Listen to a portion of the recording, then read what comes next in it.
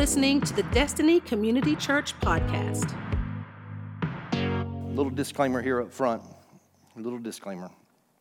I may step on some toes today, and I need you to understand that there's a heart behind it. I think this is an important sermon. I think it's an important message for where we're at right now in our nation. And I'm asking you to open your heart and your minds to it, okay? But this can be a polarizing, at least parts of this can be polarizing. Once we get towards the end, I think you'll realize it a little bit more. I will tell you this, today, part of my praise, with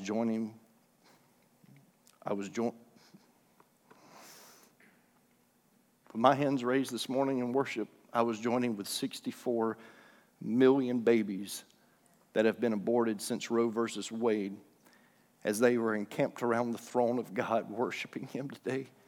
And I just pictured Jesus just looking at them going, I told you it was going to be okay. I told you it was going to be all right. And I know that it's polarizing. I know that there's a lot of mixed emotions with it. Here's what I believe about my Jesus. I do not believe that He would inconvenience someone else in order to make someone else's life better. I just don't believe that. And I have strong views on abortion. If you've been around here, you know we do more than just talk about it. We put our money where our mouth is, as we are huge supporters of CIRA, the pregnancy center. We want to help eliminate that from the dialogue and from the decision-making process for young women that are facing that. Not just young women, but also young men. And all the effects of all that. If you want to have a private conversation with me, you call the office, you set up an appointment, I'll be more than happy to walk you through Scripture. And I know that this doesn't fix everything. I know that the Supreme Court decision doesn't fix it all. We've still got a lot of problems in our society. We've still got problems with adoption. We've got problems with foster care, all of that stuff. And at DCC, we're doing something about that. We are. We just had just a couple of weeks ago, we had training here, and 40-something new foster homes were trained in this room right here, and over a 2-day period and 2.5-day period. We're doing something about it, I promise you. It doesn't fix all the problems. And listen, for those of you that are on the side of women's rights, if you know me, you know my heart, I fight for the rights of all. I do. That is my heart. That's where I'm at. I didn't tell you it fixes all the problems, but a major blemish on the face of America has been abortion. And I believe there's other ways to fix some of these problems. And now we've just got to pray hard. We've got to pray hard. We've been praying, and I saw God answer a prayer this week. We continue to pray. I don't want you to think for 1 second that I am naive and that it fixes everything, but I believe we're another step closer. Amen? I said we're another step closer. Amen? Amen. Amen.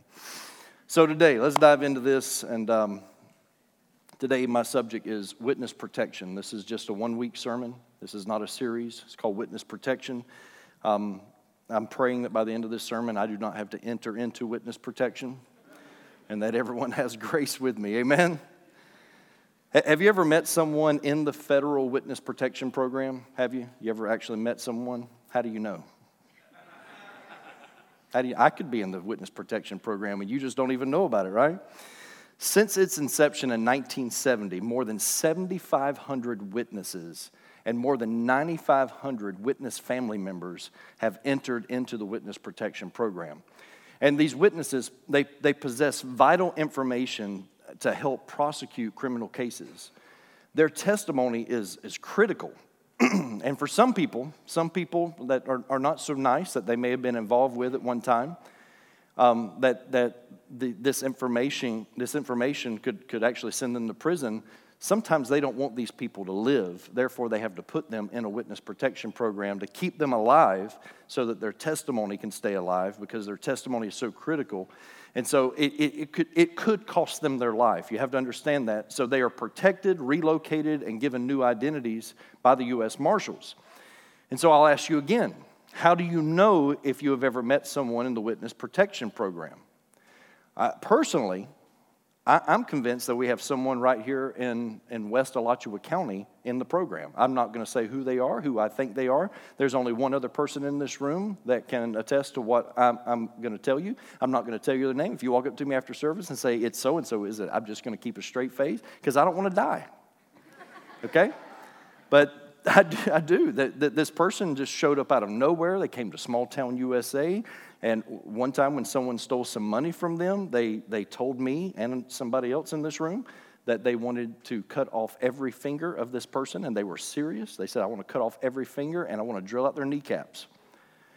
Sounded like organized crime to me. So you decide, right? Nevertheless, the purpose of the Witness Protection Program is to keep the witnesses safe so that they can testify at trials that could convict members of organized crime, gangs, and even terrorist networks. And so it's needed. Today, I want us to do something, though, and I want to flip the script a little bit on this because I want us to look at the Lord's witness protection. The Lord's witness protection and what that means for us. And it's set up a lot different than the witness protection program that's ran by the U.S. Marshals. It really has nothing to do with it because rather than encourage you to live a life of anonymity, the witness protection that I'm talking about, this one actually encourages you to be seen. In the kingdom of God, when I speak of witness protection, it encourages you to share your testimony publicly and live your life on the radar, on the grid, not off the grid, on the grid, taking a stand for the cause of Christ. How many of you here are willing to take a stand for the cause of Christ? Amen? I said you're willing to take a stand for the cause of Christ. It may cost you popularity. It may cost you some friendships. It might cost you a job. It might cost you so much. It might even cost you your Facebook page because you might get deleted off Facebook or at least put in Facebook jail. I don't know, but I'm telling you that there is something in a believer's life that if we can get this, it's important for us to have that testimony and to have that witness. John chapter 12. I'm going to be reading from John chapter 12, and in a moment I'm going to turn back one chapter to John chapter 11. I'm going to kind of do this in spurts, so if you will, just leave your Bible or your digital device open, and so that you can stay with me. The scriptures will be on the screen. If you did not bring your Bible or your digital device, or you're just too lazy to open it, it will be on the screen for you. Here we go. John chapter 12, verses 1 through 3 to begin with. You ready? Somebody say amen. Church, I'm going to need you with me today, okay? I can't do this one by myself. You're going to have to be with me. If you're ready, say amen. 6 days before the Passover, Jesus therefore came to Bethany where Lazarus was, whom Jesus had raised from the dead. So they gave him a dinner for him there. Martha served, and Lazarus was one of those reclining with him at table. Mary therefore took a pound of expensive ointment made from pure nard and anointed the feet of Jesus and wiped his feet with her hair. The house was filled with the fragrance of the perfume. Let's stop there just for a moment. There's so much to process here, and I've got to get us there. I promise you in just a few moments, I'm going to read some scripture to you that if you've read it before, you've probably overlooked it. Maybe you didn't dive into it enough or didn't actually glean what the meaning was here and what it means for us. So just stay with me, but I've got to set the stage for you before we get there. So let's talk about what we just read. Jesus returned to Bethany. Bethany is the hometown of Lazarus, Mary, and Martha. They're siblings. Lazarus, Mary, and Martha are siblings. This is the place that we read about where Jesus raised Lazarus from the dead. Mary and Martha, the sisters of Lazarus, they are now having a dinner party in the honor of Jesus. After all, he is the resurrection and the life, and he has revealed that to them as he has raised their brother from the dead. But let's don't get ahead of ourselves, okay? They're holding a dinner party because Jesus is the resurrection and the life. And remember now, their brother was dead for 4 days until Jesus showed up. When Jesus shows up in Bethany, Lazarus is in a tomb. He's wrapped in grave clothes. And the Bible says this. The Bible says that Jesus was angry. It's an odd statement, but the Bible says that as he stood before that tomb, he was angry. I believe I know what he was angry at. I believe that he was angry at the circumstances surrounding death. I believe that he got so angry with death that eventually Jesus went down upon his death. He went down during that 3 days to death, hell, and the grave, and he took the keys back because he wants to be in control of death. You see, death for an unbeliever is not the finality for us. Because he holds the keys, we know that we have eternal life. Amen? So he stands before this tomb of his friend Lazarus. And as he's standing there, the Bible says that he is angry. And then he commands them to roll the stone out of the way, and they roll the stone back. And then he looks into that tomb and he commands Lazarus. He commands him to stand up and to walk out of that tomb. Now, the man that raised their brother from the dead, I would say he deserves a party. And that's what they're doing in our text. They're throwing a dinner party in his honor. He's come back to Bethany. And now they want to celebrate him. So they're surrounded by close friends and followers of Jesus. And in this moment, Mary becomes so overwhelmed in the presence of Jesus, the man that raised her brother from the dead. She becomes so overwhelmed that she retreats to the back of the house. She grabs a bottle of the most expensive perfume. She comes back in, and in worship to him, she bows down at his feet and she pours the perfume over his feet. It's extravagant. I know, it's crazy. We don't worship like that. This is not how you and I would do it, but we've never had a sibling raised from the dead either. And she pours this expensive perfume all over the feet of Jesus. Now, before you criticize Mary, please understand all of her circumstances. She is one of 3 siblings. One of her siblings is dead. That means 50% of the people that she's closest to was lifeless. She was never going to, as far as she knows, she's never going to hear her brother's voice again. And in this moment of despair, before Jesus raises him from the dead, in a moment of despair, she openly criticized Jesus publicly, right there in front of God and everybody. She says, Lord, if you had been here, my brother would not have died. How many of you are thankful today that God is not afraid of our open criticism sometimes? Amen?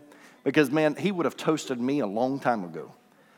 It's just moments in life that I think God gets it. He created all of our emotions. Now, listen, I'm not telling you to walk outside and start testing God, but I am telling you this. In the real moments of raw emotion, I think God gets it. I think he understands that when you pray and you're like, God, I really need this job, but yet they lay you off from the job, and you're thinking to yourself, God, where are you in my circumstance? Or when your child is sick and you don't feel like God is coming to the rescue for that, God, where are you? When you lose a loved one to COVID, or when you lose a loved one to a sickness, and you wonder, well, God, where are you in the middle of all of this?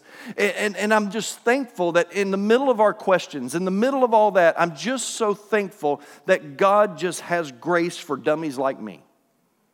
Lord, if you would have been here, my brother would not have died. The Bible says that in that moment, Jesus is moved by compassion, even to tears. And that's when he commands his dead friend to live again. And sitting in the presence of Jesus, Mary contemplating all of that, she can't help herself. Her worship is extravagant, but he's a Savior that deserves extravagant praise. Now, the evidence shows us that the chief priests were not invited to the party. You must understand this. The chief priests, the ones that were always in opposition to Jesus, they were not invited to this dinner party. We know, you go back one page, one chapter, John chapter 11, starting with verse 47. So the chief priests and the Pharisees gathered the council and said, "What are we to do? For this man performs many signs. If we let him go on like this, everyone will believe in him, and the Romans will come and take away both our place and our nation."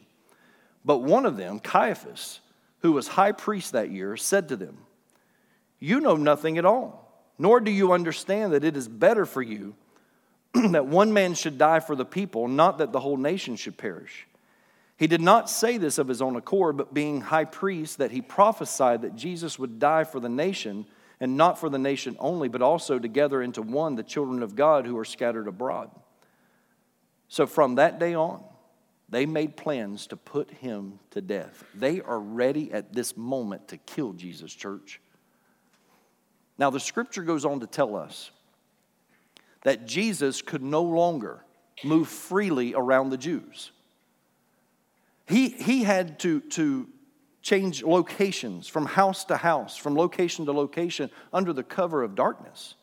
He could no longer move around and just walk among the Jews, because now the high priests, they want to kill him. The chief priests want to kill him. So he just can't move around, and he retreats to the wilderness with his disciples. We don't know exactly how long he stays there, but it is safer for him there, so he retreats to the wilderness. But when it was time for the Passover celebration, many Jews that lived, the Bible says that many Jews that lived out in the country, that they would come to the city, they would come to Jerusalem to purify themselves for the feast of Passover.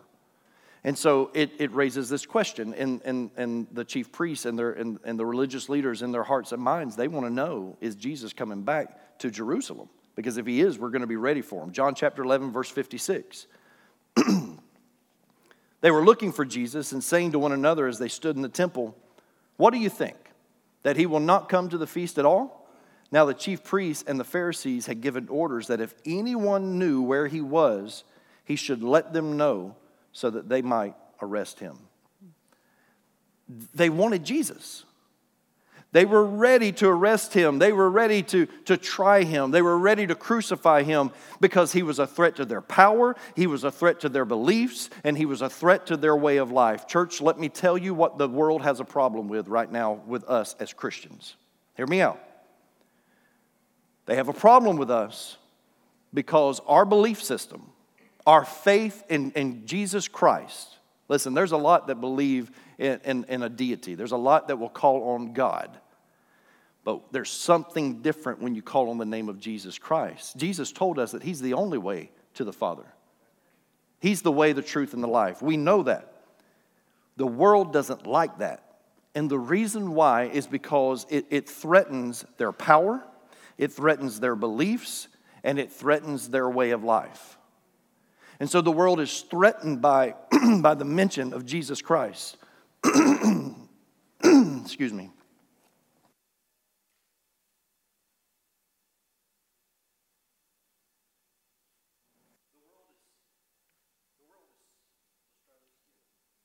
Check. The world is threatened by our belief system because it threatens their power, their beliefs, and their way of life. And in this moment, the following of Jesus Christ was beginning to grow. There was word about the miracles that were taking place. Let's go back to the dinner party. Mary, Martha, and Lazarus, they would have never invited the chief priests. They wanted to kill Jesus. They would have never invited them to the party, but I'm convinced of this. Now, I'm just looking at the research, okay? Just doing my private detective work here, okay? They had an informant in the house. If Jesus is moving around in private, from house to house, location to location, he can't just walk among the Jews anymore. If they find out, if the chief priests find out that Jesus is there in that house, someone has to tell them, and they had an informant in the house, and his name was Judas Iscariot. Convinced of this.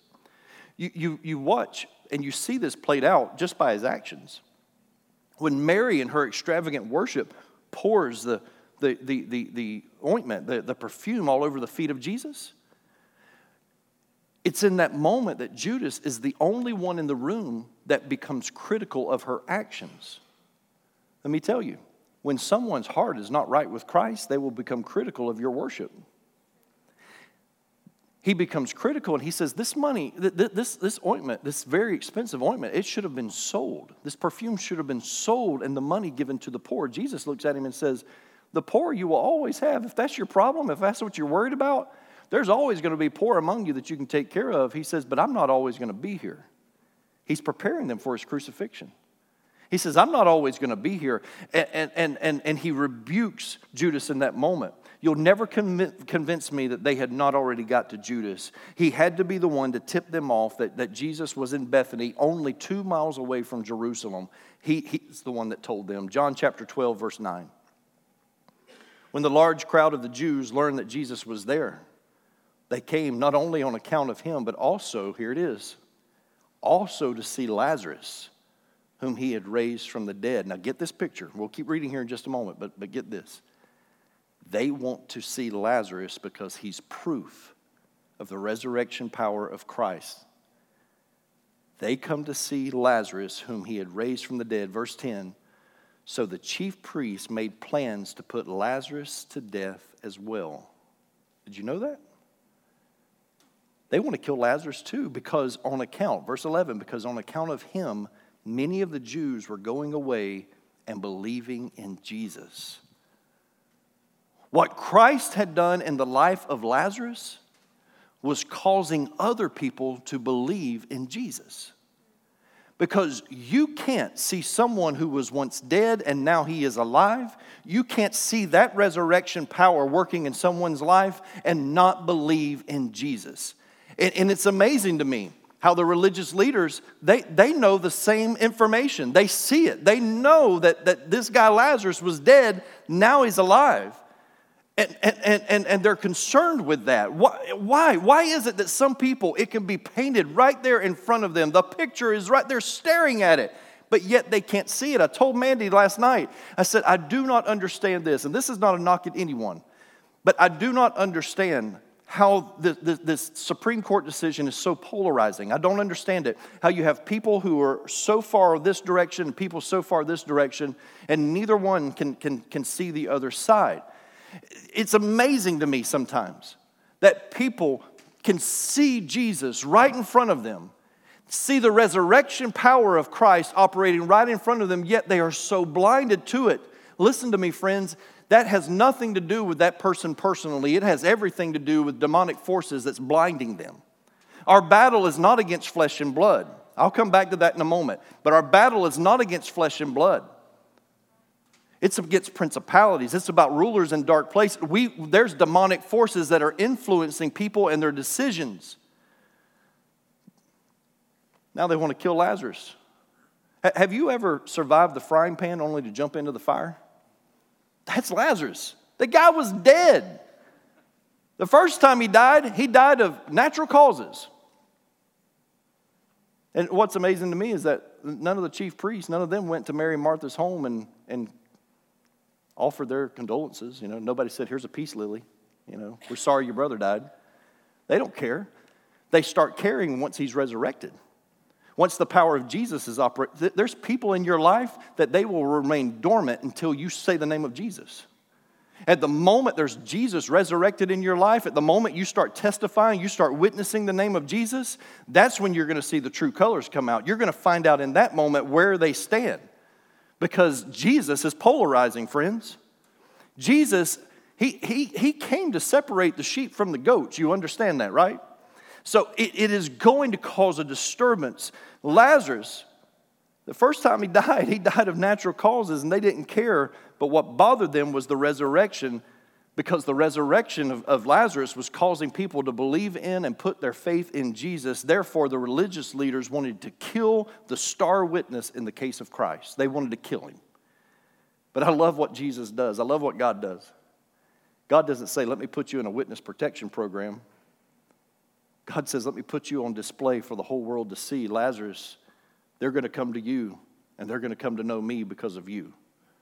Church, the enemy hates your resurrection story. I hope you understand that. The enemy hates your resurrection story, and every one of you, every one of us, we have a resurrection story.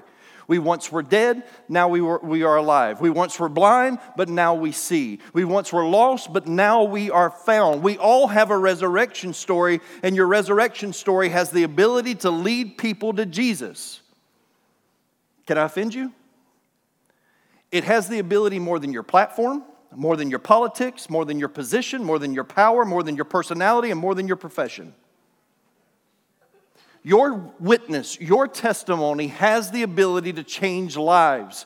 But we have become so timid with the wonder-working power of Jesus Christ in our lives, and we're letting the world dictate what we say, when we say it, and how we say it.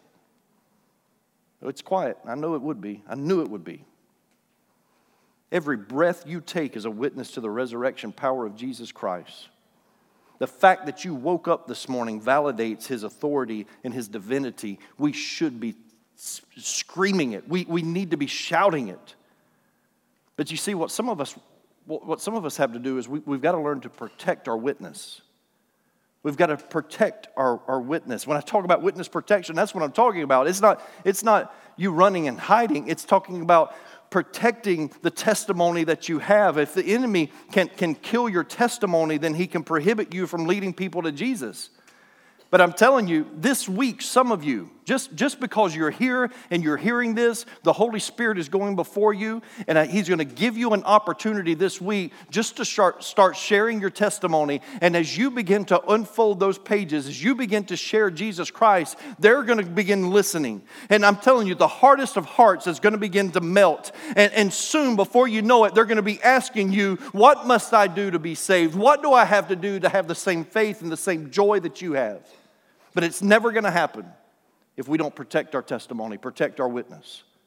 And the enemy, the reason why he throws out these temptations in our life is in order to mute you, to destroy you, and so that you won't testify about it. Because if there's shame attached to your life, you don't feel like you have a voice. And so he throws temptations your way. Listen to me, men, you got to learn to protect your witness. Your testimony. Women, you've got to learn to protect. Parents, you've got to learn to protect your testimony because the enemy is out to destroy that with your children. Proverbs 14:25 says, a truthful witness saves lives. Isaiah 43:10, God declares this. He says, you are my witnesses, declares the Lord, and my servant whom I have chosen, that you may know and believe me and understand that I am he. Before me no God was formed, nor shall there be any after me. I love what he says in Acts 22:15. It says, for you will be a witness for him to everyone of what you have seen and heard. He has called us to be his witnesses. Amen? I'm going to close this thing and get us out of here, but let me take you back. God, right before first service this morning, God was dealing with me a little bit. And he took me to Acts chapter 3. And we don't have scriptures in the computer for this, and so just stay with me on it. But in Acts chapter 3, we read about where Peter and John are walking to the temple to pray. It's the 9th hour. They're going to pray. Now let me remind you of this. This is after the death, resurrection, and the ascension of Jesus. So Christ is now seated at the right hand of the Father. So now the ministry of the church is in the hands of the apostles and the early church. Peter and John are walking to the temple. They get to the gate of the temple as they're going to pray. And there's a man that the Bible says has been laid. He is lame. He is crippled. He is laid at the temple gate begging of alms. He's asking people, do you have some spare change? There's no other way for him to work. There's no other way for him to make ends meet. He's begging for people's leftover change. Scripture tells us this troubles some people, but to me, it shows me the power of how he wants to work through our lives. The Scripture says that every day they laid him there for years. Jesus had walked those same steps many times. That means Jesus intentionally walked past this guy numerous times as he probably laid there begging. Nevertheless, he puts the power in the hands of the apostles. Peter and John are walking into the temple. As they pass the gate, the guy says, you have any change that you could spare? Peter looks back at him and he says, silver and gold have I none, but what I have I give to thee. Arise and walk in the name of Jesus Christ of Nazareth. And the Bible says that the guy got up and began walking, but I love what the Scripture tells us. Not only did the guy get up and start walking, he gets up shouting. So that's the problem with some of you right now. That first church of the frozen chosen, you got to get your shout back. You got to realize what he's done for you. And he starts shouting, he starts jumping, he starts praising. And the Bible says that he clings to Peter and John. He won't leave them. I wouldn't leave them either. If I had been crippled my entire life, and someone walks by me and they say some man's name, Jesus Christ, and I get up and I start walking, I want to know more about this Jesus Christ. They don't want to leave, or he doesn't want to leave them. He clings to them, and he walks right on into the temple. And might I remind you, he wasn't allowed to go into the temple as he was crippled. That was a law. That was a rule. That goes all the way back. I told you this last Sunday. It goes all the way back to the days of King David. He now is healed, and he walks into the temple with them, and there's a porch that surrounds the temple. It's called the portico, and Peter stops, and Peter just starts preaching a sermon. Peter was getting really good at this preaching thing. By Acts chapter 3, it's coming out strong. Peter starts preaching, and he tells the Jews that are gathered there, he says, you guys were mistaken. He said, you crucified the wrong guy. He said, you let a criminal go free, but the very one that came to redeem you of your sins, you nailed him to a cross. And he begins preaching the gospel of Jesus Christ to these people. You get to Acts chapter 4, and the chief priests show up. These are the same people that wanted to silence Lazarus. He is living proof of the resurrection power of Jesus Christ. Let's kill him. These same men, these same religious leaders, they look at Peter and John and they want to shut them up. The Bible says that, and it was probably their dialect, probably their accent. The Bible says that the chief priests realized that Peter and John were uneducated, common men. That's important. Because some of you feel unqualified to preach the good news of Jesus Christ. I'm telling you, every day that you wake up, you've got the opportunity to preach a sermon. The chief priests listen to Peter talking, and they reason in their minds that these are unlearned, uneducated, common men. But the Bible says, but they recognized that they had been with Jesus.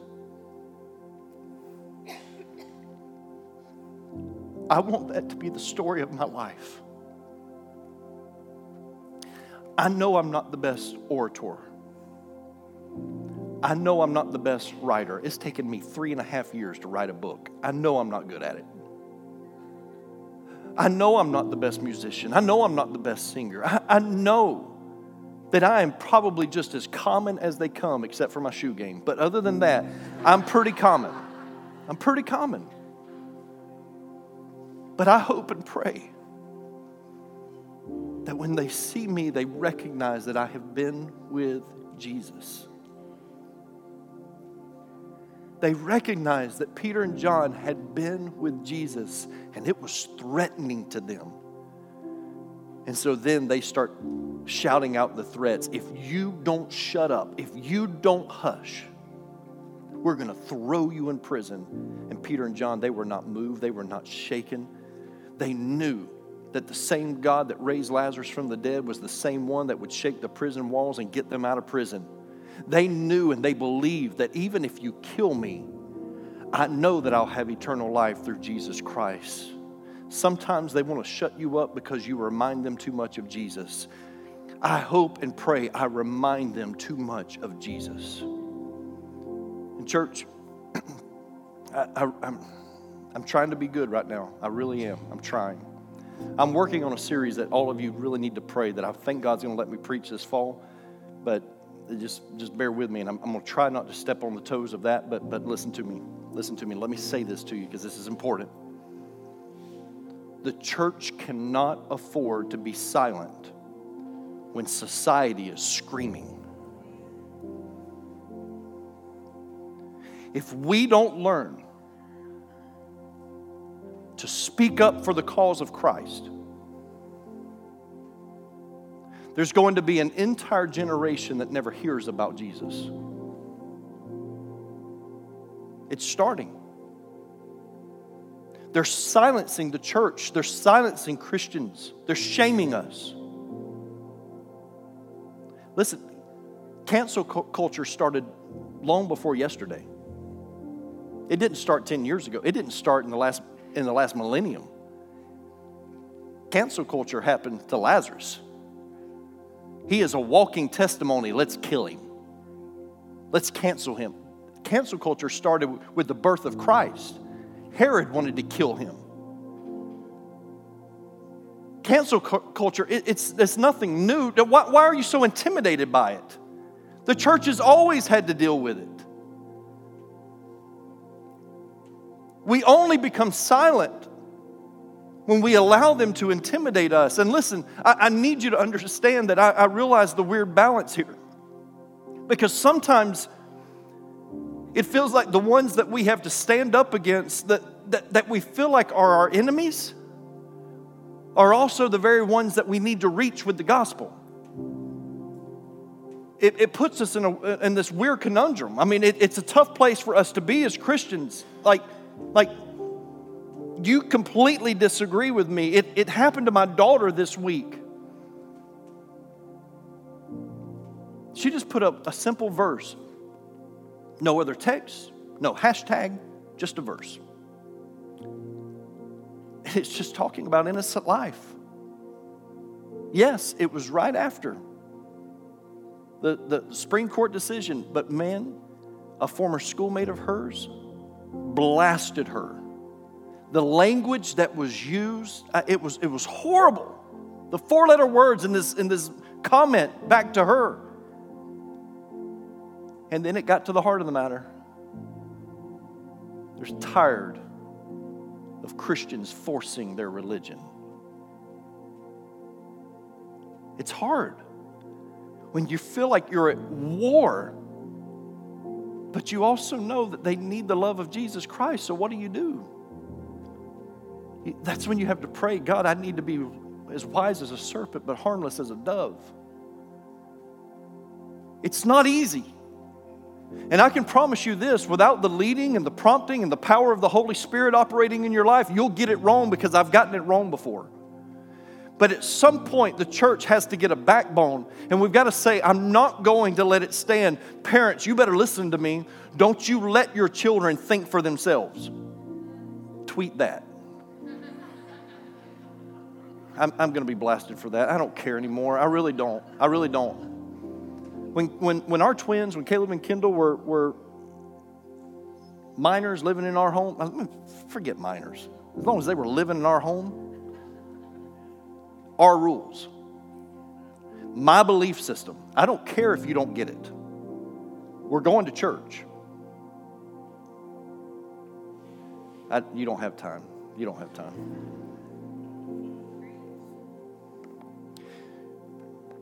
You better teach your kids what to stand for, or the world will teach them how to fall. Someone is begging for their attention. It better be mom and dad saying, this is what is righteous. This is what is holy.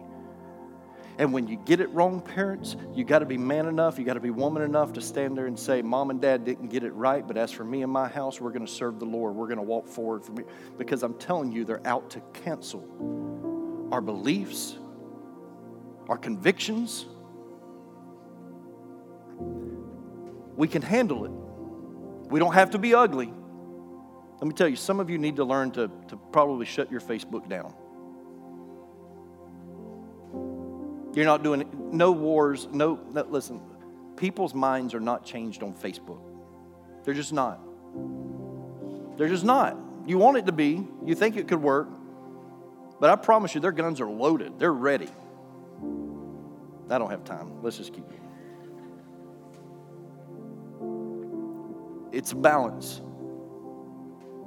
But what I don't want us to do is for the sake of being seeker sensitive, for the sake of being relevant,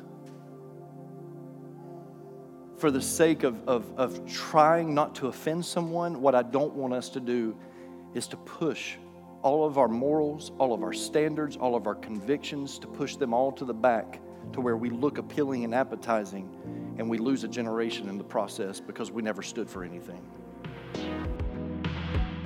Thanks for listening to the Destiny Community Church podcast. To learn more about DCC, including our service times and location, visit us at destinycommunitychurch.org.